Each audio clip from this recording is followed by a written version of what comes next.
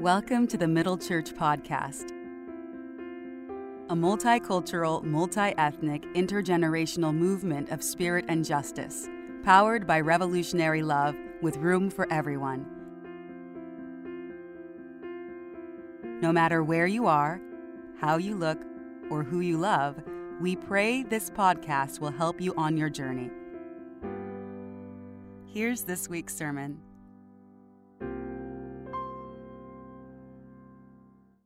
Y'all, that scripture had to be sung. At 41 pieces, the Odes of Solomon is the largest collection of early Christian worship material that's ever been found, together in one place.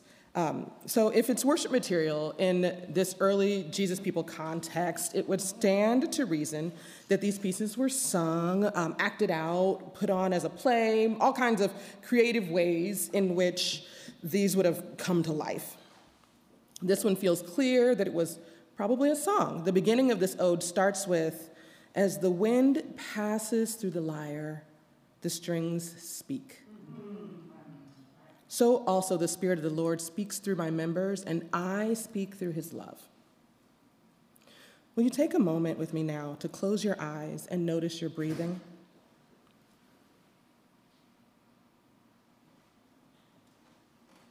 Each breath you take in is the wind, the ruach, the Spirit of God. The Spirit of the Lord is speaking to you, to your entire body, through your members, down to the molecular level in each breath. Feel it flow through you as you breathe in. Now focus on your out breath, on your exhale. With this generally unnoticed action of breathing out, you are speaking God's love. That love permeates your entire being. You pull from your body, your members, down to that same molecular level. The thousands of breaths, tens of thousands of breaths you take every single day. Open your eyes. It is such a beautiful sentiment that seems to me, and maybe to you at this point, that it had to be expressed through music. This is a song that you sing. Scholar Susan Ashbrook Harvey says, "For the ancients, as often for us, the only valid use of language to discuss the divine was metaphorical. We must never mistake the word for the reality when speaking about God. The author's language was deliberately and intricately metaphorical. Most early Syrian theology was written in poetry, as this was the most appropriate and effective way to write about God, since poetic language, because it was deliberately metaphorical, could reveal glimpses of the divine without in any way seeking to define or limit that which is beyond human comprehension. By nature, metaphor is revelatory rather than definitive. This use of imagery was to reveal aspects of the divine, not an attempt to speak literally about the divine. A stream goes out," this Otis sings, "that becomes a river which then floods everything." Water serves so many purposes on this earth: healing, destructive, reshaping, protection, preservation, nourishment. Here in this text, the water is breaking things up and bringing them to the temple, essentially bringing the brokenness to the altar. All of the impediments humanity uses to dam these waters fail. Oh, y'all ain't getting this. Amos 5:24 says, "But let justice roll down like water, and righteousness like an ever-flowing stream." When I tell you that these texts, the canonical and the extra-canonical, all had access to each other, built on each other, grew from each other, let justice roll down like water, Amos says, and righteousness like an ever-flowing stream. There's a flood coming.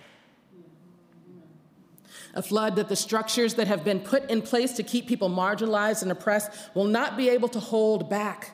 A flood of righteousness and justice that will break down the systems that keep us enslaved, that keep us in lack. A flood that dismantles racism. A flood that wipes away patriarchy. A flood that drowns out cis heterosexist systems. A flood that removes ethnocentrist practices. A flood that washes away the barriers we've created that keep us from all being free. There is a flood coming. Amen.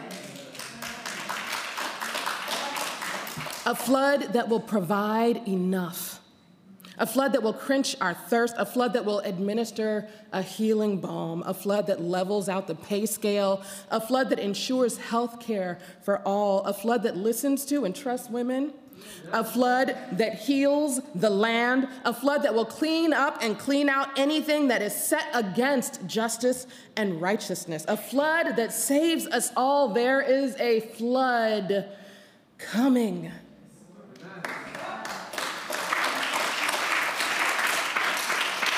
And it will not stop. It will cover the entire earth. Therefore, happy are the ministers of that drink. Those who have been trusted with God's waters. As those who are change agents in the world, as those who volunteer here to serve, as those who are God's hands and God's feet, we are the ministers. We are like the Jesus in John's gospel. We are offering living water. God has entrusted you with serving the waters of justice and righteousness. All of the thirsty ones upon the earth will drink, and their thirst will be quenched. Those who have been broken down by the world will again be raised up. Those who were near passing away, this water gives them one day more, so they too might be saved. Oh, won't you sing a song with me of salvation? Happy are the ministers of that drink. Maybe it's a protest song while you march alongside your fellow ministers, or maybe if you can't hold a tune, maybe you just whistle while you work.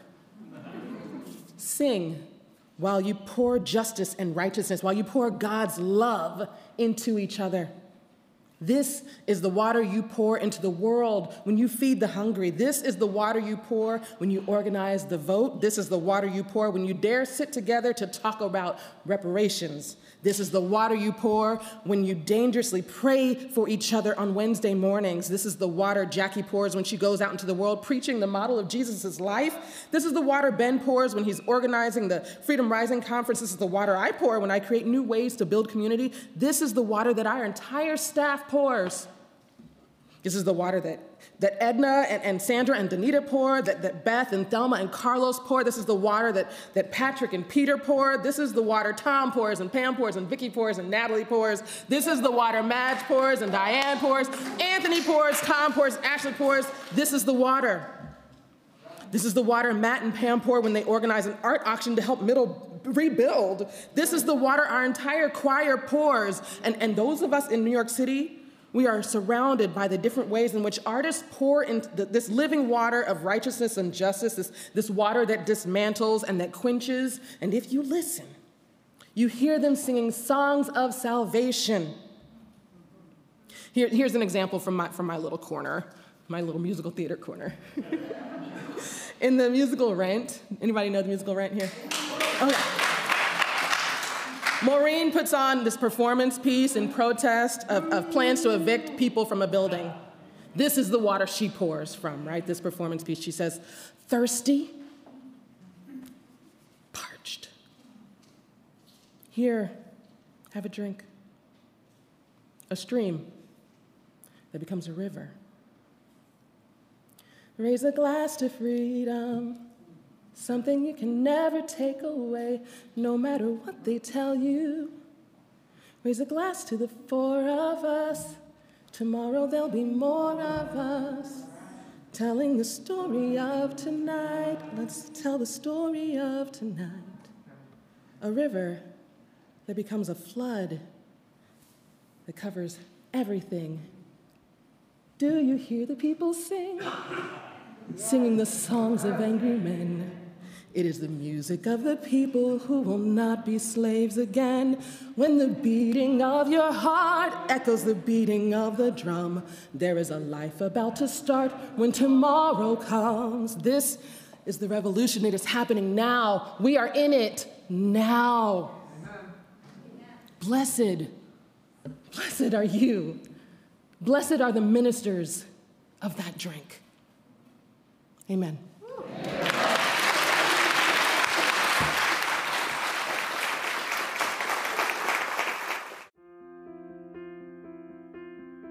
Thanks for listening, friends. To learn more about Middle Church, visit middlechurch.org. You can help grow this movement of love and justice by rating us on Apple or Spotify and by sharing this episode with a friend or two. Send us an email at info@middlechurch.org if you have any questions or comments. We hope you'll come back next week. Bye for now.